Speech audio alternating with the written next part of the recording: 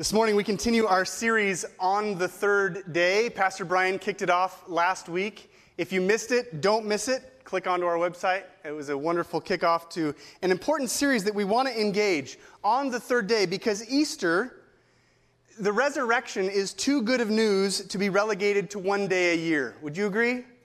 I mean, come on. This is the whole foundation for our faith. We sang earlier, a mighty fortress is our God. The foundation, the Apostle Paul says, of our faith is not just Jesus' death on the cross. It is his resurrection from the dead. Now, Scripture is full of third-day stories. Think about it. In Genesis, Isaac is spared from sacrifice on the third day.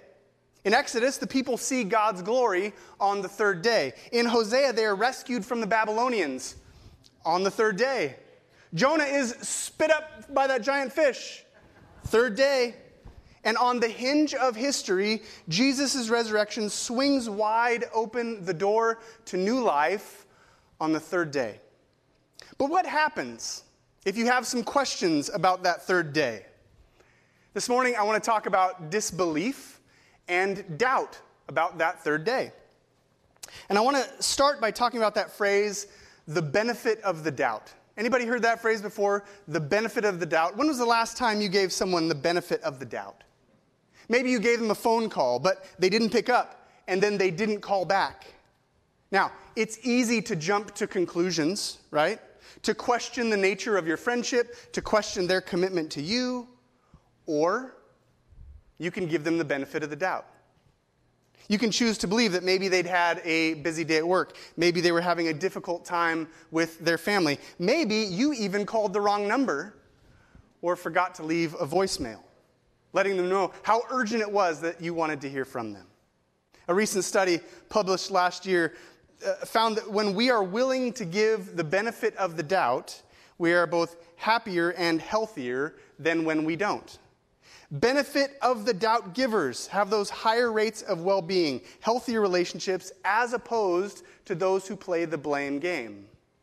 Now, how does this relate to our relationship with God? How does the third day of Jesus' resurrection change the benefit of the doubt? We pick up the story in John chapter 20, verse 19. If you have a Bible, grab it, read along with me. It will be on the screen if you need it there. John tells us, it was on the evening of that first day of the week, that third day, when the disciples were together, with the doors locked for fear of the Jewish leaders. Jesus came and stood among them and said, "Peace be with you."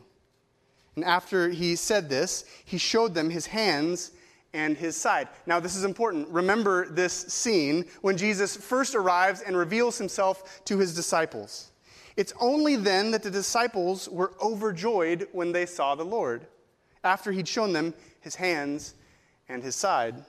See, seeing is believing, believing is seeing, and the result is joy. Again, Jesus said, "Peace be with you. As the Father has sent me, I am sending you." And with that, he breathed on them and said, "Receive the Holy Spirit. If you forgive anyone his sins, they are forgiven. If you do not forgive them, they are not forgiven." Notice, Jesus comes to them. Jesus cares for them. Jesus comforts them. And then Jesus commissions them to go out and to bring healing to a hurting world. Now, let's be really clear on one thing, though. They are not producing forgiveness. They are proclaiming forgiveness, right? Now, the word John uses for breath is the same word for both wind and spirit in both the Hebrew and the Greek. It's the same word used when God breathed into Adam to bring his body to life. It's the same word that Jesus breathed when he died on the cross. He breathed out. And it's the same word Jesus uses now, that wind, that breath, that spirit of the risen Jesus sends them out to a hurting world with healing and wholeness.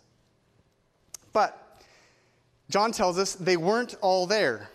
He explains, now Thomas, called Didymus, one of the 12, was not with the disciples when Jesus came. So the other disciples told him, "We have seen the Lord." But he said to them, Unless I see the nail marks in his hands, and put my finger where the nails were, and put my hand into his side, I will not believe it. Now, 3 different times throughout John's account, John reminds us of Thomas's nickname, Didymus. In John 11, we read Thomas, also known as Didymus. In John 20, Thomas, also known as Didymus. Later in John 21, Thomas, also known as Didymus. Now, this isn't like calling Robert Bob or even a tall person Stretch. Didymus means twin. And while we celebrate twins, in the ancient world, twins were a bad omen. Twins made birth more dangerous. Twins made calculating the inheritance more difficult. It was not an easy division. Half goes to each. In Greek, there is a connection between this nickname, twin, and the word doubt. It's just like the word double. Those first 4 letters are shared between doubt and double. You see it even in the English language. To doubt is to double. To doubt is to be of 2 minds. Chinese culture describes a person with a foot in 2 boats. The Guatemalan language speaks of a person whose heart is divided into 2. So it's no mistake that he's been given the nickname Doubting Thomas. Oh yeah, Didymus, the twin, with his foot in 2 boats, with his heart in 2 pieces. Notice, Thomas would not give the benefit of the doubt. A week later, we pick it up in verse 26. A week later, his disciples were in the house again, and Thomas was with them. Well, I should say so, Thomas. Don't miss Sunday dinner again. Though the doors were locked, again, Jesus came and stood among them and said, "Peace be with you." And then he said to Thomas, "Put your finger here. See my hands. Reach out your hand and put it in my side. Stop doubting and believe." A literal translation here of Jesus' words implies movement in one direction or another. Stop becoming believing and get on with believing. There's an implicit progression in Jesus' words, one direction or another. Thomas had been going one way. Jesus invites him to make a U-turn and head back the other way. And Thomas said to him, "My Lord and my God." Then Jesus told him, "Because you have seen me, you've believed. Blessed are those who have not seen and yet have believed." Now, Thomas is also seen as a skeptic who wants the full picture to prove it. Thomas says essentially, I'm going to suspend judgment. I'm not going to commit myself until I see sufficient evidence. Thomas doesn't want to run the risk of being wrong. He doesn't want to give the benefit of the doubt. He doesn't want to be hurt or look naive, like someone who's told the word gullible isn't in the dictionary. And so they run to grab one off the shelf to prove you wrong. My favorite skeptic story takes place during the French Revolution, when the Reign of Terror prompted executions left and right. 3 men were to be executed. They were brought before the guillotine. The first, the priest, was asked if he has any last words. The priest replied, "I believe God is going to save me." Now his head was put into the place, and the blade was dropped from high above, but stopped just an inch above his neck. "It's a miracle," the executioner proclaimed, and so they let him go. The second man, also a priest, came forward and his head put in place, and he was asked, "Do you have any last words?" "I do. I believe God is going to save me too," just like the last guy. And again, the blade was dropped from high above, but stopped just an inch above his neck. Oh my gosh, another miracle. God is really watching out for his people. The third man was like Thomas, though. Like Didymus, he was a skeptic. He was not sure about this whole faith thing. So he was brought forward and not sure if he wanted to be associated with these priests. "Do you have any last words?" Well, it was important for him to be right, not to look gullible. "Well, I do have some last words." And pausing and looking up at the guillotine, he said, "I think I see your problem. There's something jammed in the gear mechanism."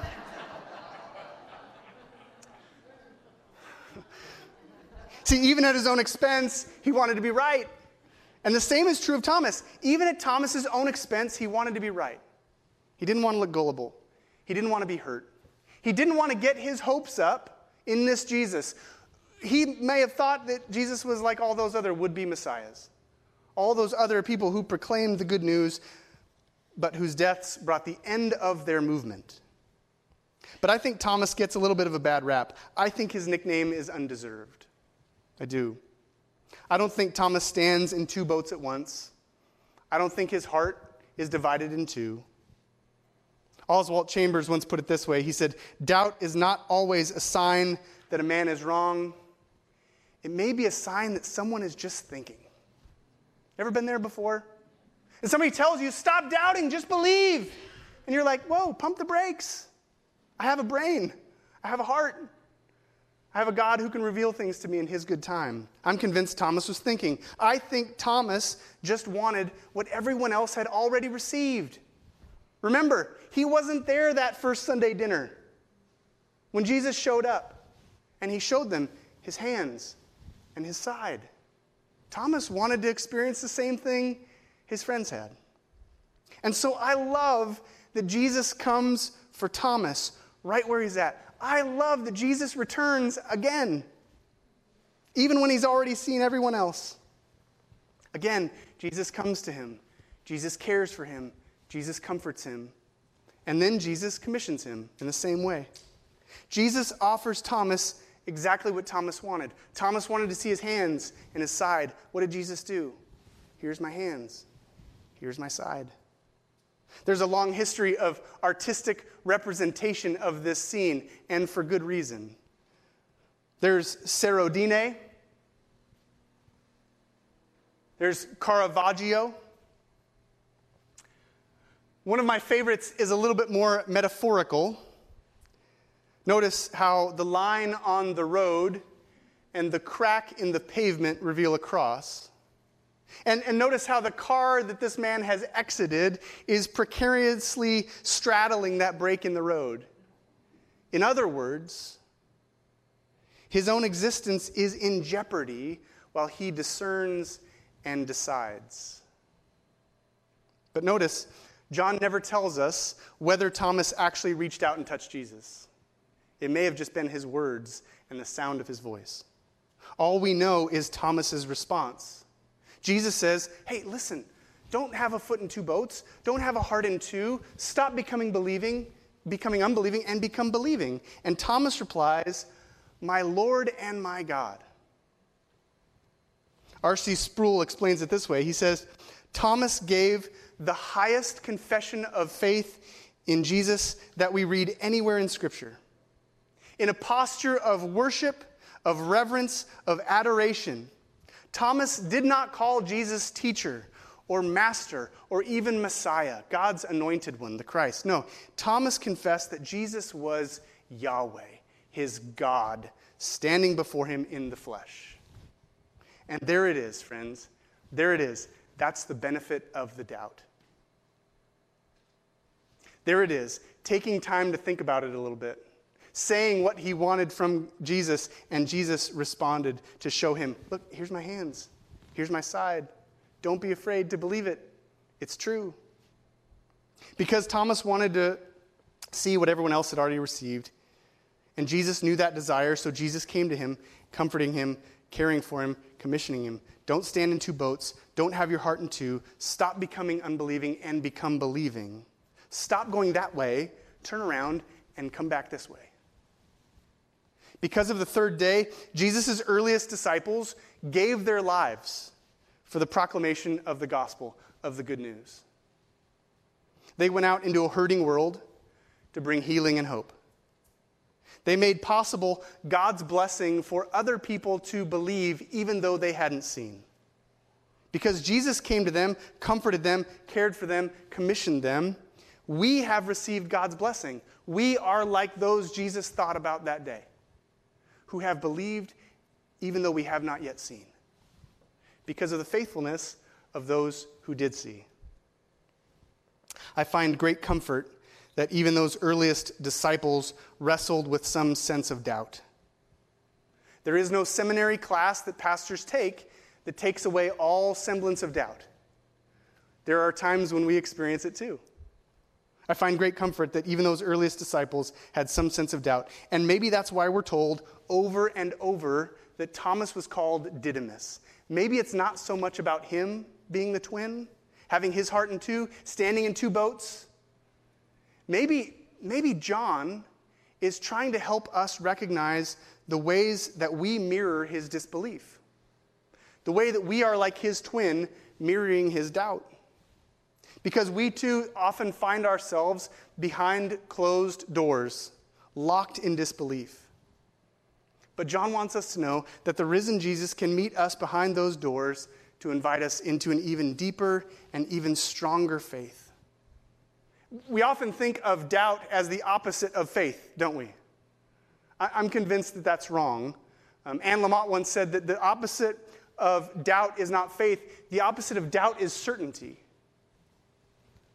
We often think of doubt as the opposite of faith, but again, another quote, Frederick Buechner once said, "If you don't have any doubts, you're either kidding yourself or you're asleep." He went on, this is even better. He said, "Doubts are the ants in the pants of faith. They keep it awake and moving." I mean, put the two together. Anne Lamott says, listen, the opposite of doubt is not faith, it's certainty. If you're certain about a thing, if you're certain about what you believe, will you continue trying to learn more? Will you continue asking big questions? If you are so certain of everything you know in your head, will you be propelled like those earliest disciples to go out to a hurting world with hope and healing? I think not. I think if we were completely certain, we would be apathetic. See, doubt are the ants in the pants of faith. They keep it awake and moving.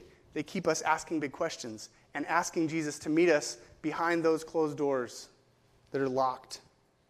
That's what Thomas wanted, and I think that's what we want too. A faith that is awake and is moving, that is engaging, that's asking big questions. Now, in our culture, doubt and disbelief are very trendy. It is very cool to be used to something or used to do something or be something or believe something.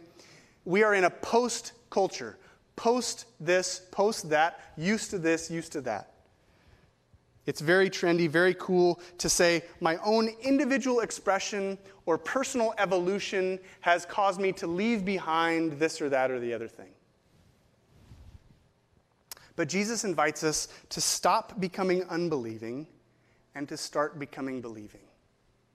Jesus invites us to turn around, to come back toward a rich and robust faith in him.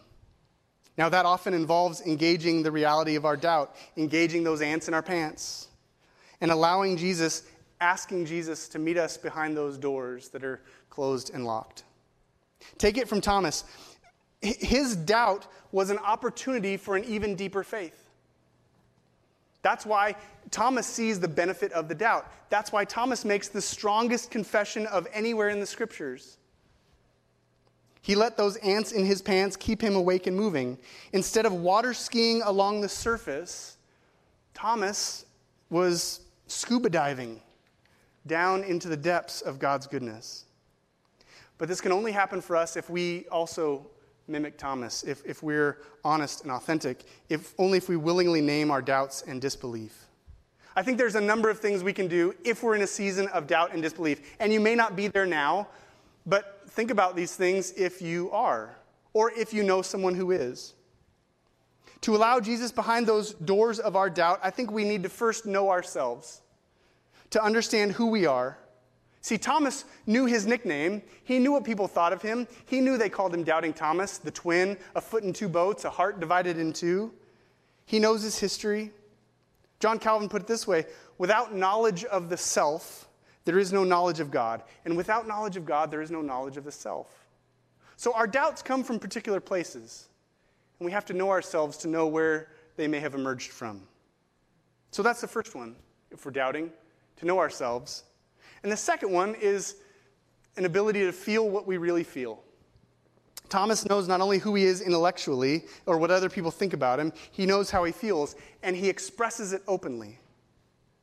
Sometimes we try to hide our feelings, especially if our feelings include doubt. But the church must be a judgment-free zone where we continue to gather behind those doors and allow anyone in wherever they're at. Notice, the disciples didn't say, hey, you didn't believe us the first time. You can't come over this week. You're out. No, he's there this week. That means they've continued to do life with him. They've continued to allow him to be a part of the community. They've continued to invite him over for Sunday dinner. So we need to know ourselves. We need to be honest with how we feel what we feel. Third, I think we need to do what Thomas did and stay connected. One of the things that happens if we doubt or if we disbelieve is we can pull away from community. We can pull away from church. We can disconnect. But instead, we need to do the opposite. Because solitude brings a special kind of despair. After a year like the one we've had, you know exactly what I mean, right? Solitude brings a special kind of despair, but the disciples continue to gather together. Two other things we can do if we're doubting or struggling in disbelief. One is to practice discernment. It's to ask big questions. How do we really know what we know? Jesus comes to Thomas and shows his hands, reveals his side. Well, how do we know what we read in Scripture? How do we know what we can ask for in prayer? We need to be willing to ask those big questions if we're struggling with doubt and disbelief, because there are answers. And yet we only get those answers if we're willing to ask the question. And lastly, if we're struggling with doubt and disbelief, we need to be ready for repentance. And I don't mean repentance in a way that Jesus is going to come to us and is going to admonish us and scold us and wag his finger at us for disbelief and doubt. It doesn't happen for Thomas, and it won't happen for us. But what does he say? Stop becoming unbelieving and become believing. Be ready to repent. Be willing to return, to turn around and head back the other direction. We live in a world that now more than ever, we're told to live our own truth, but to allow Jesus behind our doors closed and locked, we need to be able and need to allow him to change our minds, to see things in a whole new light. If we do these things, we can, like Thomas, receive the benefit of the doubt and have an even stronger faith because of it. Over the past year, I've been reading the Chronicles of Narnia with my son. I had never done so before. And there are some parts of the Chronicles of Narnia that are a little bit confusing, but Moses explains them to me. At one point, there's a character, he's 10. He's got me beat in a number of ways. At one point, there's a character named Shasta. And Shasta tries to escape a foreign land, but on his journey, everything goes wrong, just like when Thomas missed that first Sunday dinner. Everything's going wrong for Shasta, and at one point he finds himself in a fog, and there's a mysterious presence leading himself through it. And he doesn't know what this presence is, but there's a kind of voice that he's interacting with. And he says to this mysterious presence, this strange voice that he can't quite explain, he says, "Don't you think it was bad luck that I met so many lions back there?" And the voice replies, "There was only one lion." Shasta says, "What on earth do you mean?" And the voice says, "I was the lion." Shasta gasped, and the voice continued, "I was the lion who forced you to join in with Aravis. I was the cat who comforted you in the house of the dead. I was the one who drove the jackals away from you while you slept. You don't remember that, do you? I was the lion who gave the horses a new strength for the last mile so that you could reach King Lune in time.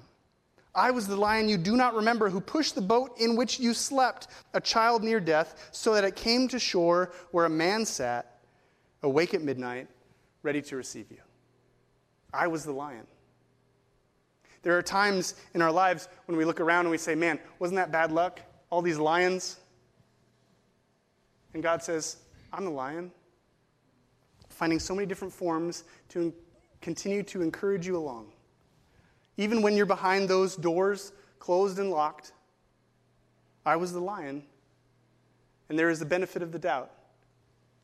May we be honest with whatever difficulties and doubts. May we know the benefit of that doubt, and may we engage them authentically. May we be like Thomas, seeing the benefit of that doubt, and thus proclaiming the good news of the risen Jesus, my Lord and my God.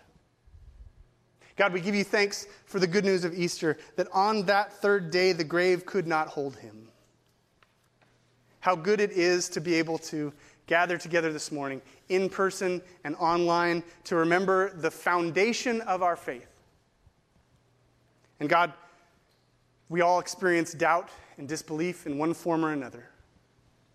We all hide ourselves behind those doors closed and locked at one time or another. Would you help us to see the benefit of the doubt?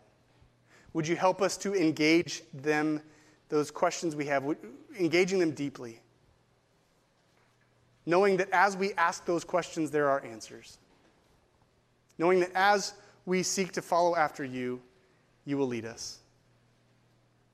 We give you thanks this morning for the good news of this Jesus, that on the third day he was raised again, that we can follow him, that he can meet us, bringing care and comfort and commissioning us to go out to a hurting world with healing and wholeness and hope. May it be so in his name and for his sake. Amen.